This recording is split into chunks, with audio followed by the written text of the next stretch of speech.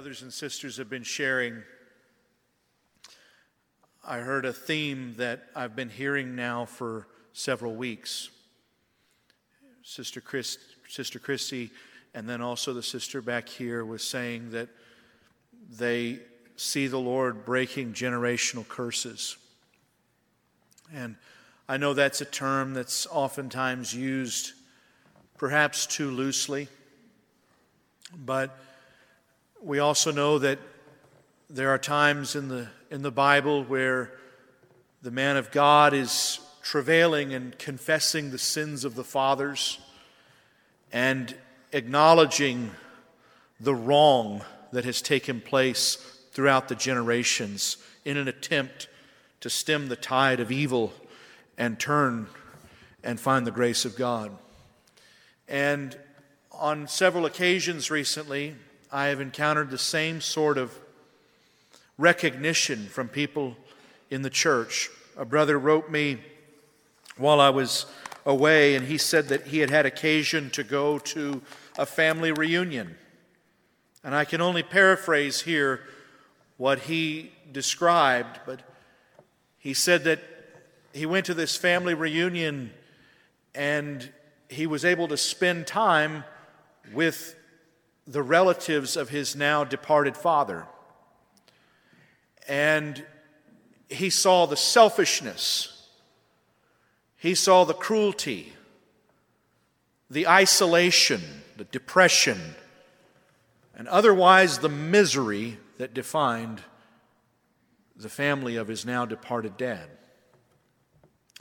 This one wouldn't speak to that one, and that one was ugly, and he said that this overwhelming gratitude began to well up in his soul that his dad made the decision that he made some 40-odd years ago to set his family on a different course. And then I also had occasion to hear of a very similar situation where an elderly couple is going through the reductions of life and the selfishness that starts to come to the surface, the ingratitude, the unkindness, and how the siblings of this elderly individual say to one another, "When I get old, I'm not going to be like that." They're so repulsed, they're so undone by this specter of ugly selfishness that they say to one another, "When I get old, I'm not going to be like that. I'm determined I'm not going to be like that." One of my own relatives in the world said, "I see that mentality and propensity in myself, but I've made up my mind I'm not going to be like that when I'm old." And if that were enough, then selfishness would have ended generations ago. But that is a tragic failure to see the severity, the depth of sin, or its remedy. We had occasion while we were in South Africa to minister from Ephesians 2, where Paul says, "We were all children of wrath, just as all the rest." But when he says it, he says, "We were by nature children of wrath, just as all the rest." He doesn't say we were by circumstance. He doesn't say we were by parental upbringing. He doesn't say we were by slip up. He says we were by nature children of wrath, just as all the rest. And the dogma of humanism, the gospel of humanism that the world lives by, puts its faith in mankind, puts its faith in man's ability to redeem himself and to come together and see the good in humanity. And so it is determined to acknowledge evil, but only as a product of circumstance, a product of mistakes, a product of environment. So every evil that is perceived in the heart of man, we look carefully. Where did this begin? Your mother frowned at you while she was chopping vegetables one day, didn't she?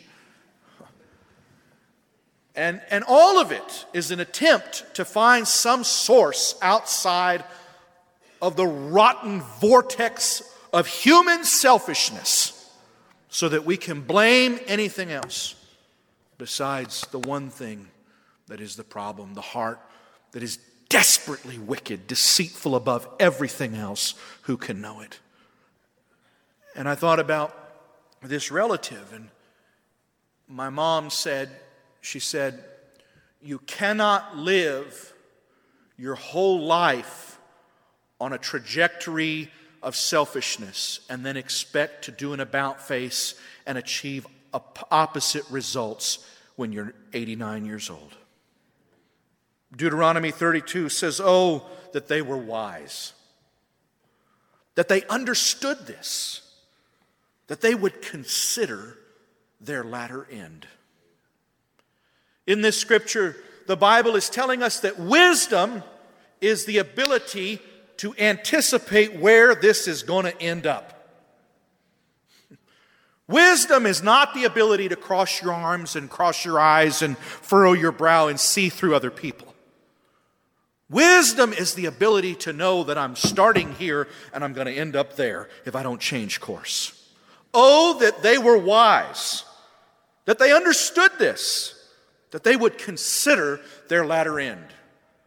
You see, right now we're standing, all of us are standing, pointing somewhere.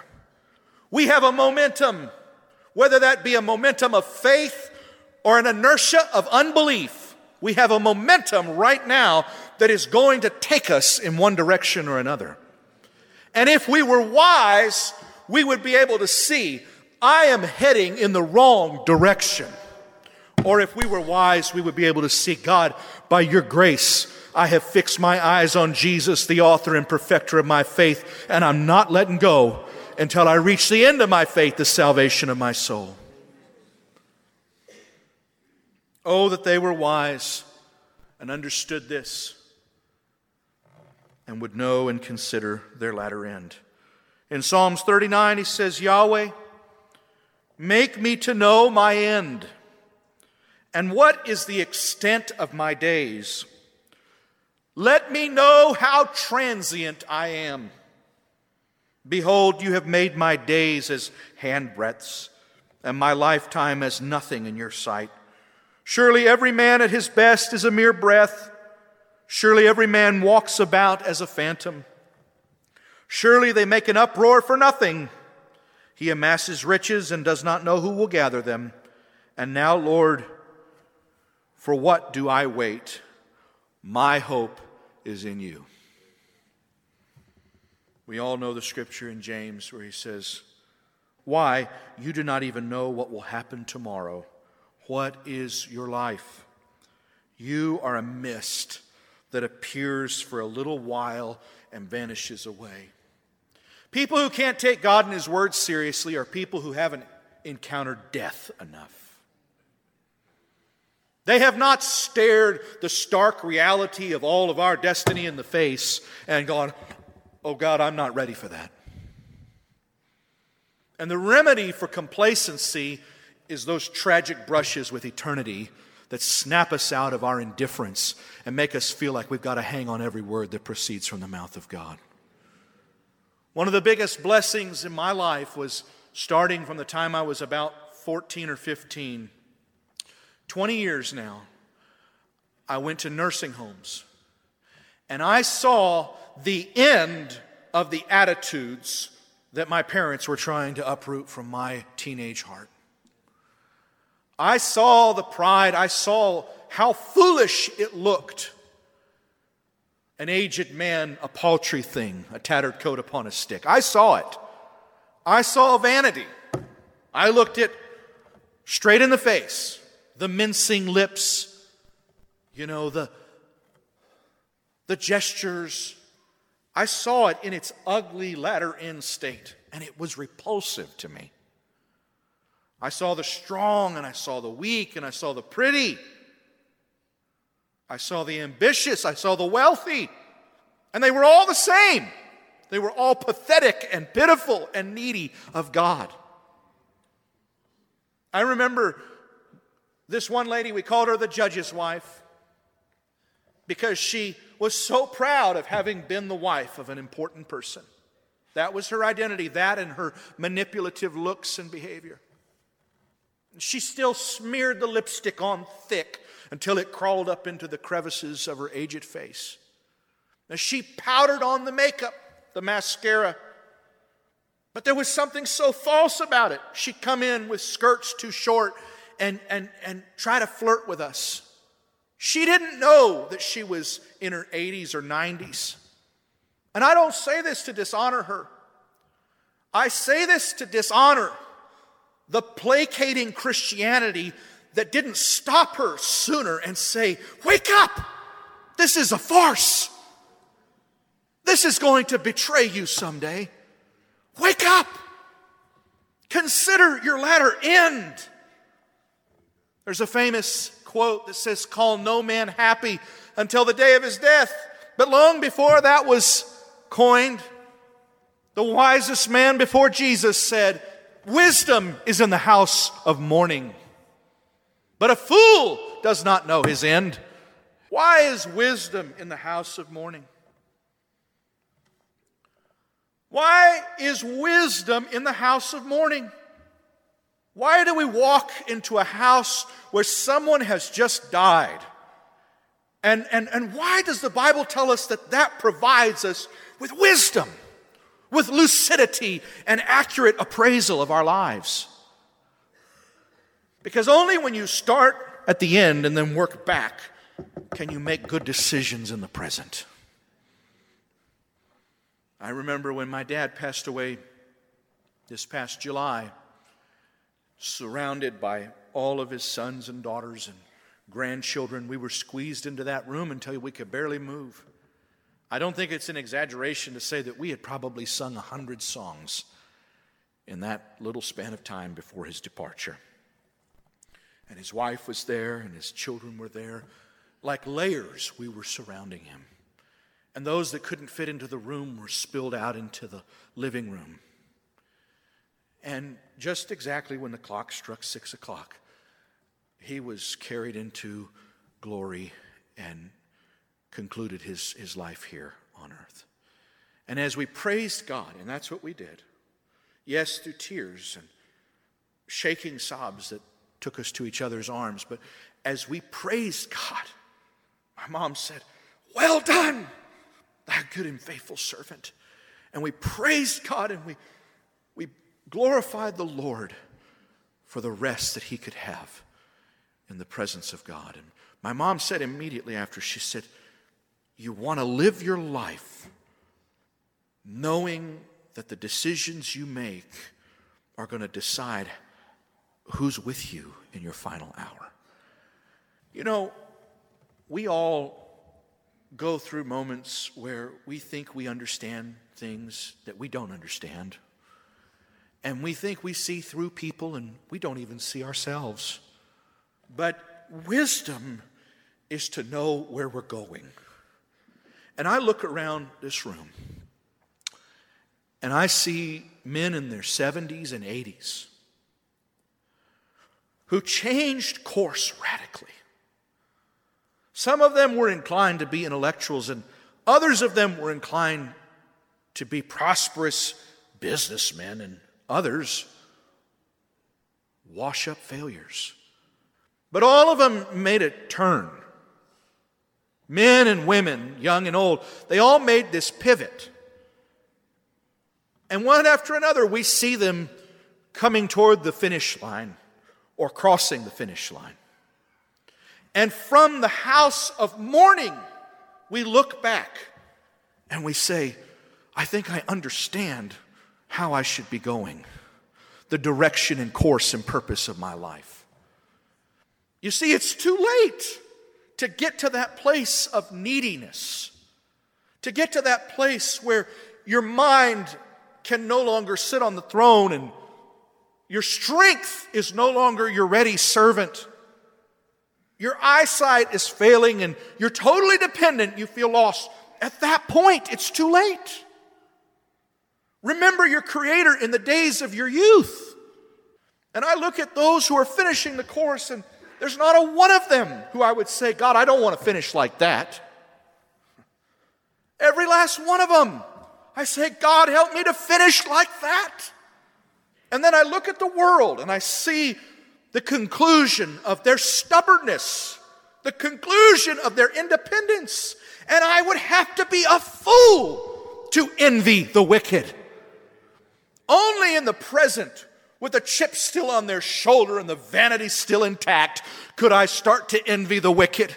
But when I consider their latter end, I am repulsed. And I say, God, I'm barely going to make it, but I'm going to give everything I have to finish in this course. Amen. And win in the prize. You see, in your pride, in your blinded pride, you think you can pick and choose. But it says in Hebrews 13:7, I've got it here. He says, remember your leaders, those who spoke the word of God to you. Consider the outcome of their way of life and imitate their faith. Whatever we know, we don't know anything until we see how someone finishes the course. And then we say, that's what I want. I remember my mom calling me up at 4 o'clock in the morning. My dad was facing an epic battle. And if you think that because of your gifts or your wisdom, at the end you're not going to face everything that everybody faces, you're mistaken. But here was a man facing an epic battle. And as we began to talk and we began to pray, and you could see the battle. It must have lasted, 15 seconds. As he looked and he said, I'm not going to trust what I think I know. I'm going to trust the relationships that God has given me. It was difficult. It was painful. Probably more painful for us in some ways than for him. But with just laying a word on a plate, he was able to accept it and choose the course upstream, the course of trust, the course of love, the course of victory. He submitted as much or more than anybody you've ever seen. Death is the great equalizer, they say. We all are obliged to give everything. Now, if you live manipulating your way off the cross, who have you cheated in the end? Who have you cheated in the end? Who is going to bear you up? Those whom you rejected? Those whom you contested and fought against? Obey those who have the rule over you and be submissive to them, for they watch for your souls as those who must give an account. Let them do so with joy and not with grief, for that would be unprofitable for you. There is some grace that's going to flow into your life through those who you now are submitting to. And if you figure out how to outfox submission, how to weasel and wheedle your way off the cross, who have you deprived? Who have you robbed? Who have you cheated? Yourself. Brothers and sisters, don't try to live without discipline. Don't hope to avoid correction. Stand in the light. Live in the openness of truth and let God deal with you now. If we would judge ourselves now, we would not be judged. Let a righteous man strike me. It is a kindness. It's actually easier than you might think to avoid the grace of God. Thank you, Jesus. He gives grace to the humble. Just bristle a little bit. Just rebuff it a little bit. Just bring that argumentative spirit that says, I don't need this or want this. But at the end, who have you cheated? In this room today, it's not hard to do despite to the Spirit of grace. It's not hard to feel that prick of conviction and survive it. It's not hard to feel that invitation of hope and faith and withstand it. God does not kick down the door. He stands at the door and knocks. The ultimate sacrifice that we can give him is the ultimate gift that he gave us, which was our free will. He gave us our free will so that love would not coerce us, so that we would choose to trust him, choose to submit to him, giving up that one thing that we can hold on to. Life may crowbar you, but at the end, it's not a sacrifice if it wasn't willingly given. Do you understand? My mom told me, I don't think she would mind me saying, with tears, she said, she was talking about this situation. She said, this man in his 90s loves this woman at 89 more than I ever realized, she said. She said his affection for her is so deep. When she's coming home from the hospital, he wants, please go pick up these flowers and please get this gown and please make sure this is just right for her. And he said, my mom said, there's no awareness on the other side of even what's happening. Absolutely no awareness. But you know, the greatest love and the greatest gift that somebody can give you is not flowers and a new gown. The greatest gift that anybody can give you is the truth. The greatest gift that somebody can give you is to trust that they love you when they tell you things about yourself that you don't want to hear. And that likely nobody else will tell you. If there's somebody in your life who tells you things that nobody else will tell you, you need to thank that person. You need to praise God for that person. Because flowers will not see you through the Jordan River. Flowers will not sustain your spirit in a time of trial and sickness. Saying I love you and you're the most beautiful woman in the world, that's all important. But that is not the epitome of the saving grace of God. But the grace of God is the word of his grace. Whoever keeps God's word, John says, in him the love of God has truly been perfected. You know, somebody, an intellectual I respect, a very intelligent individual, he recently released a book in which he posited that Western culture was the balance between two opposites, science and reason on the one hand, and extremism and faith on the other hand. And this man, who's not unintelligent, he's very brilliant, he said that extremism is the danger we see in Islam, and runaway reason is the danger we see in the Third Reich, but praise God, Western society figured out how to balance the two. His exact words were, Western society brilliantly balanced Jerusalem and Athens. And I really was peeved by this. And I thought, this is really silly because he's acting like extremism is a thing. It's an adjective. It's not a philosophy. It's not a belief. To say that something is extreme, they've called it extremism in order to make it a thing, but to say something is extreme is to describe the extent by which you do something. And reason really isn't a philosophy, and it's not a belief system either. It's a tool in pursuit of a belief system or philosophy. So this is really a lie. It's not that we're trying to balance extremism and reason. Reason presupposes a starting point. Extremism certainly presupposes a starting point and an end point. So what is the real conflict in our lives and in the culture that we live in today? The real conflict, oversimplified, is there are two gospels. One says that man is good, and if he will collaborate enough and remedy his environmental challenges, the world spirit and the good of man will arise to bring an everlasting utopia. That is the gospel according to Lucifer.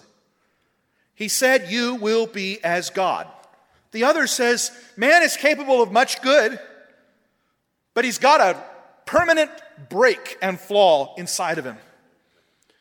And he is inclined toward good, but more inclined toward evil when self is threatened.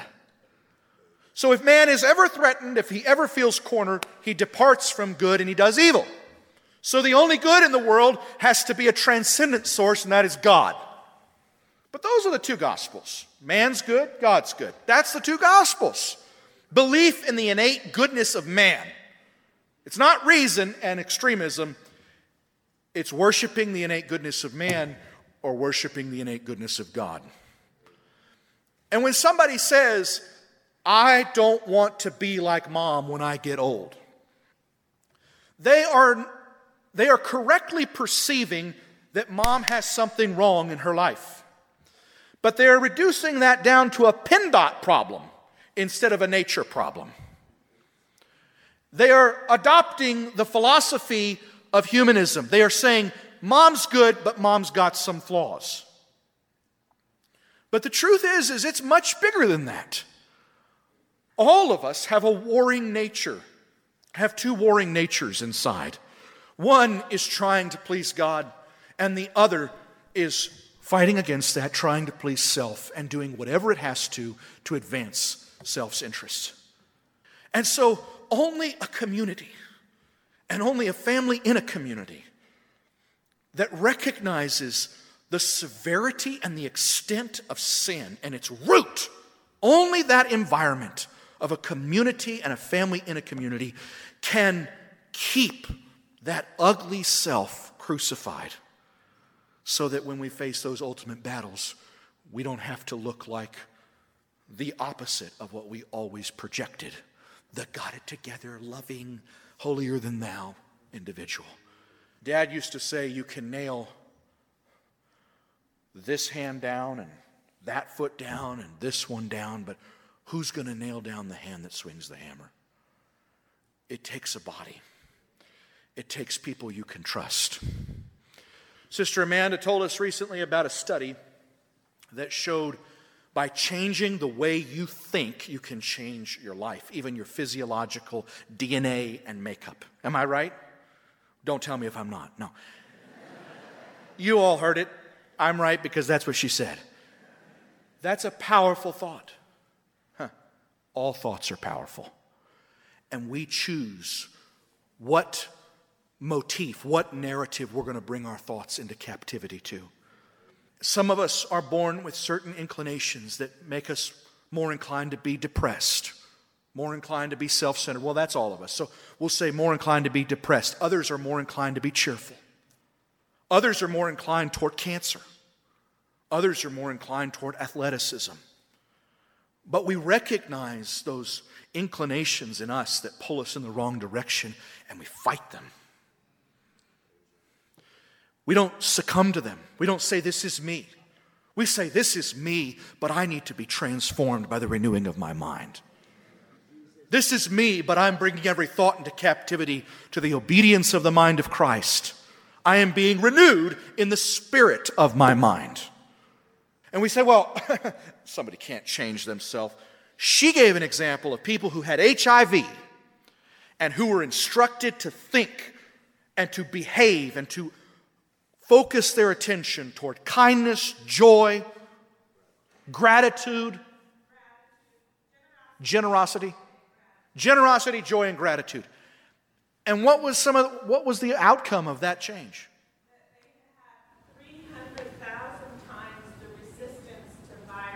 300,000 times the resistance to virus as the people in the study who did not do this focused channeling of their thinking.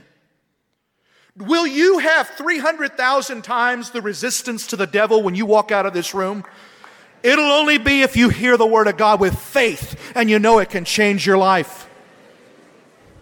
You can't sit there like a bump on a log. You got to sit there like someone who's soaking up every drop of water. You got to come with a hunger and a thirst for righteousness. That's the one who's going to get filled. That's the one who's going to get the blessing. You got to look at people who have the fruit in their life that you don't have and who are nearing the finish line in the way that you want to finish. And you got to say, I'm going to imitate their faith. My faith isn't working, so I'm going to try Brother Joel's faith. I'm going to try Brother Barry's faith. I'm going to try Sister Camille's faith. Can I get a witness? Amen. Well, if your faith works for you, stick with it. But if you've got one of those corpse faiths that doesn't have works, is dead, it's a corpse faith, you understand? This inert, motionless, lifeless, ineffectual faith. Get rid of that faith and ask God to show you people who have better results and imitate their faith. What a promise that I can imitate somebody's faith. It says that Jesus was preaching and suddenly they started taking the tiles off the roof and 4 men were lowering a cripple down in front of Jesus. And Luke says, and when Jesus saw their faith. Faith is visible. Faith is right out there in the open. Well, when you see somebody who gets results, imitate their faith. You know, Balaam is like many Christians. In Numbers 23 and 10, can somebody pull that up, Numbers 23 and 10, and read that to us? I want to get the whole thing. Go ahead. This is... Count the dust of Jacob. Who can count the dust of Jacob? Or number 1/4 of Israel. Let me die the death of the righteous, and let my end be like his. Let me die the death of the righteous, and let my end be like his. This is the prototypical charlatan.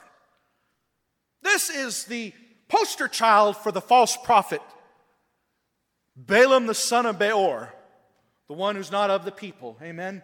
And when he gets up there and he looks out over the people of God, he sees their relationships, he sees their separation.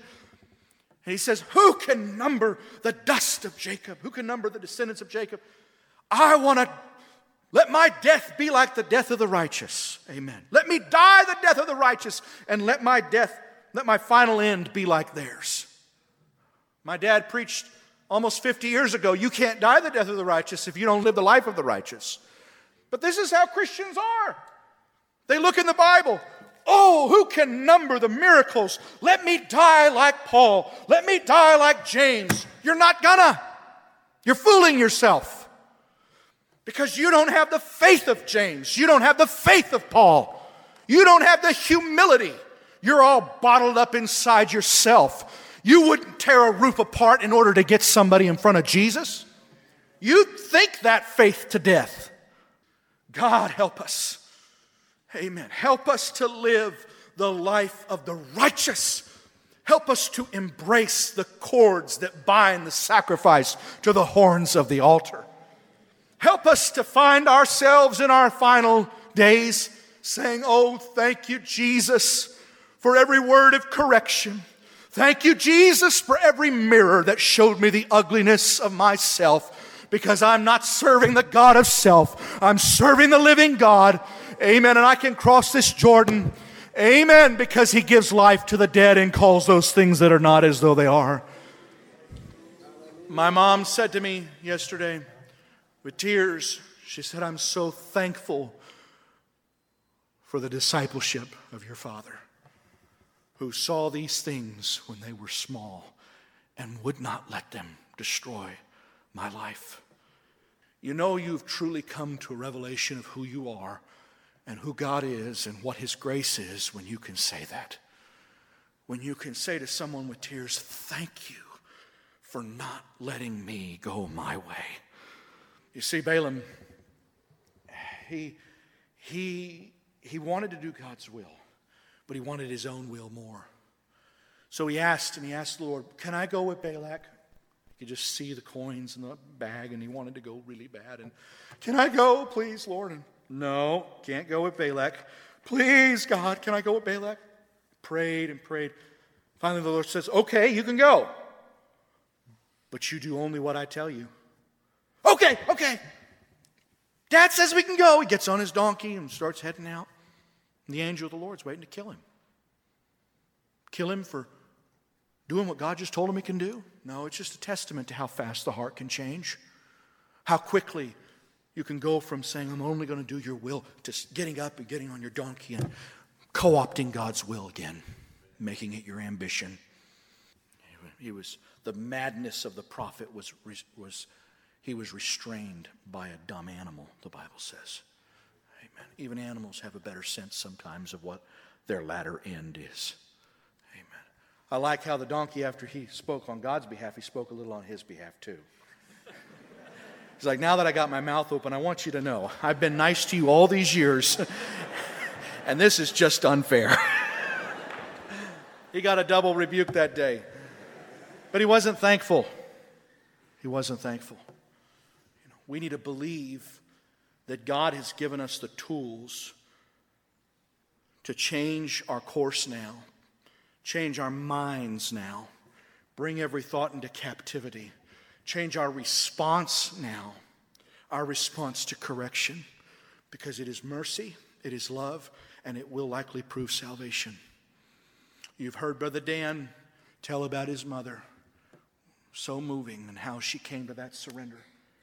And she didn't want to lose control of her mental faculties, but she got to a place where she was confused. That's the nature of dying. And somebody told her the way things were, and she said, I don't think that's how it is. I think something's gone wrong. I think somebody did something wrong. And then the voice of authority that she trusted said to her, no, this is how it is. And she said, yes, Jerry, yes, Brother Joel, yes, Jesus. Were those her last words, Dan? Those were her last words. Oh, let me die the death of the righteous, and let my latter end be like theirs. Okay, then start living the life of the righteous. Start living the faith of the righteous. Start praying the prayers of the righteous. Start worshiping like the righteous. Start loving like the righteous. Laying your life down in the way that those lay their life down whose end you want to imitate. Are you living in an old man's rubble? Are you listening to the father of lies? If you are, then you're headed for trouble. If you listen too long, you'll eventually die. Do you believe that? Do you believe that if you listen to something too long, you're going to eventually die? Are you puzzled by the way that you're behaving? Do you wonder why you do the things you do? And are you troubled by your lack of resistance? Do you feel that something's got a hold on you? Deep within you, there's a spiritual battle. There's a voice of the darkness and the voice of the light. And just by listening, you've made your decision, because the voice you hear is going to win the fight. Do you believe that? Do you believe that you can sit in a meeting where God proposes faith that you choose not to listen to, but instead entertain your carnal thoughts that are at enmity against God, and that's how you lose the fight? Do you believe that there is a promise hanging over you right now that you could accept and believe, and a faith would start to energize your formerly feeble efforts? Do you believe it? Faith comes by hearing, and hearing by the Word of God. And this is the victory. You want to be victorious on your deathbed? You want to cross the Jordan? You want to make it all the way?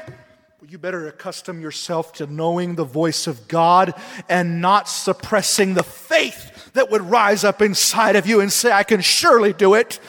Amen. That's what he says being mixed with faith is. Final stanza. If you're living as a new creation, if you're listening to the Father of light, then you're living in a mighty fortress, and you're going to be clothed with power and might. You see, we're all going to face temptations. We're all going to feel that inclination. We're all going to wonder if it matters and be enticed to just give up the struggle. That's what David said he was going through. It was Asaph or somebody's Saf. And he said, then I considered their latter end. Whatever you're going through right now, it's time to get in the house of wisdom. Here's the end of all your speculation. Here's the end of all your judgments. How do you want to die? I throw my lot in with Brother Denny and Brother Blair and Brother Robert and Sister Ann and Sister Darla and all of those, Brother Joe and Sister Roxy, all of those who fought the good fight, who finished the race, call no man happy to the day of his death. The end of the matter is better than the beginning, and patience is better than pride. Let's set our course according to the realities that we face. Somebody said to me recently, that man has no fear of God. Well, that just means that he has no reality of life and death. Amen. Let's not sit on our high horses. Let's make the decision now to remember the Lord and to make the adjustment. You know, I don't want to be ugly, but there are some people who I've looked at and I thought, oh, God, don't let me be like that. I heard about a daughter say that about a mother this week. Don't let me be like that. Amen. Do you want to be one of those people? Because you will be a witness if you're one of those people. But is that the kind of witness you want to be? Do you want to be one of the people that a parent says to their teenager, you better not go down that path or else you're going to be like so-and-so? The Bible says that when we rebel and Israel stiffens his neck against God, he will become a hissing and a byword. We're going to be a witness. We're going to bring glory to God one way or the other. Is that the kind of witness we want to be? That's not the kind of witness I want to be. Amen. I want people to see my faith and say, I can get those results in my life if I just move in that transparent faith. Oh, and don't give me this garbage that that's not how you are. Well, if God can't change anybody, that's a real dilemma. But if his primary business is transformation, you came to the right place. It's time for you to be different. Well, I don't know how to be different. I'm not like that. Well, you start imitating those who are like that. There's the path right there. Unless you just like your results better. I just feel such an exhortation and such a promise. God is telling us that the generational curse can be broken. It can be broken if we'll accept the truth. It can be broken if we'll press into relationships that hold up a mirror that sets us free. Hold up the law of liberty that allows us to be different. Amen. That suggests that the only reason we remain in our condition is because we lie to ourselves about how bad it is. We don't see how ugly it is. We see it and then turn away and forget. But if we would see it and say, I hate that. I hate that about myself. But God, I know you can help me overcome it. Not in my own strength, but by the power of your Holy Spirit. The love of God is shed abroad in our hearts by the Holy Spirit. You can love me, God. You can help me, Jesus. I can fall on the rock and be broken. If you feel faith right now, let's just pray and ask the Lord to give us new results. Amen. To change us from the inside out. Pray it like Sister Camille would pray it. Pray it like Brother Denny would pray it. Thank you, Jesus. God, I can be different. God, I can change it right now. By your grace alone, Jesus. I don't have to resent discipleship. I don't have to hate discipleship. I can love God. I can say, well, this is affirmation that I'm still your son, Lord. People who battle type 1 diabetes or similar conditions, they know that they have a condition that can deceive their thinking. That's not inappropriate to say, is it? We all have conditions that can deceive our thinking. So when somebody has this condition, those around them are often more attuned to the adjustments in their condition than they are. They don't feel their blood sugar changing, do they? But they start behaving in a certain way. Maybe it's a little sluggish, maybe it's a little cross, and mom's like, have you taken your medicine? You need to put yourself in relationships where you all agree ahead of time and say, I know I've got a condition where my blood sugar starts going nuts or my pride sugar starts going nuts and I start seeing things all kinds of wacky.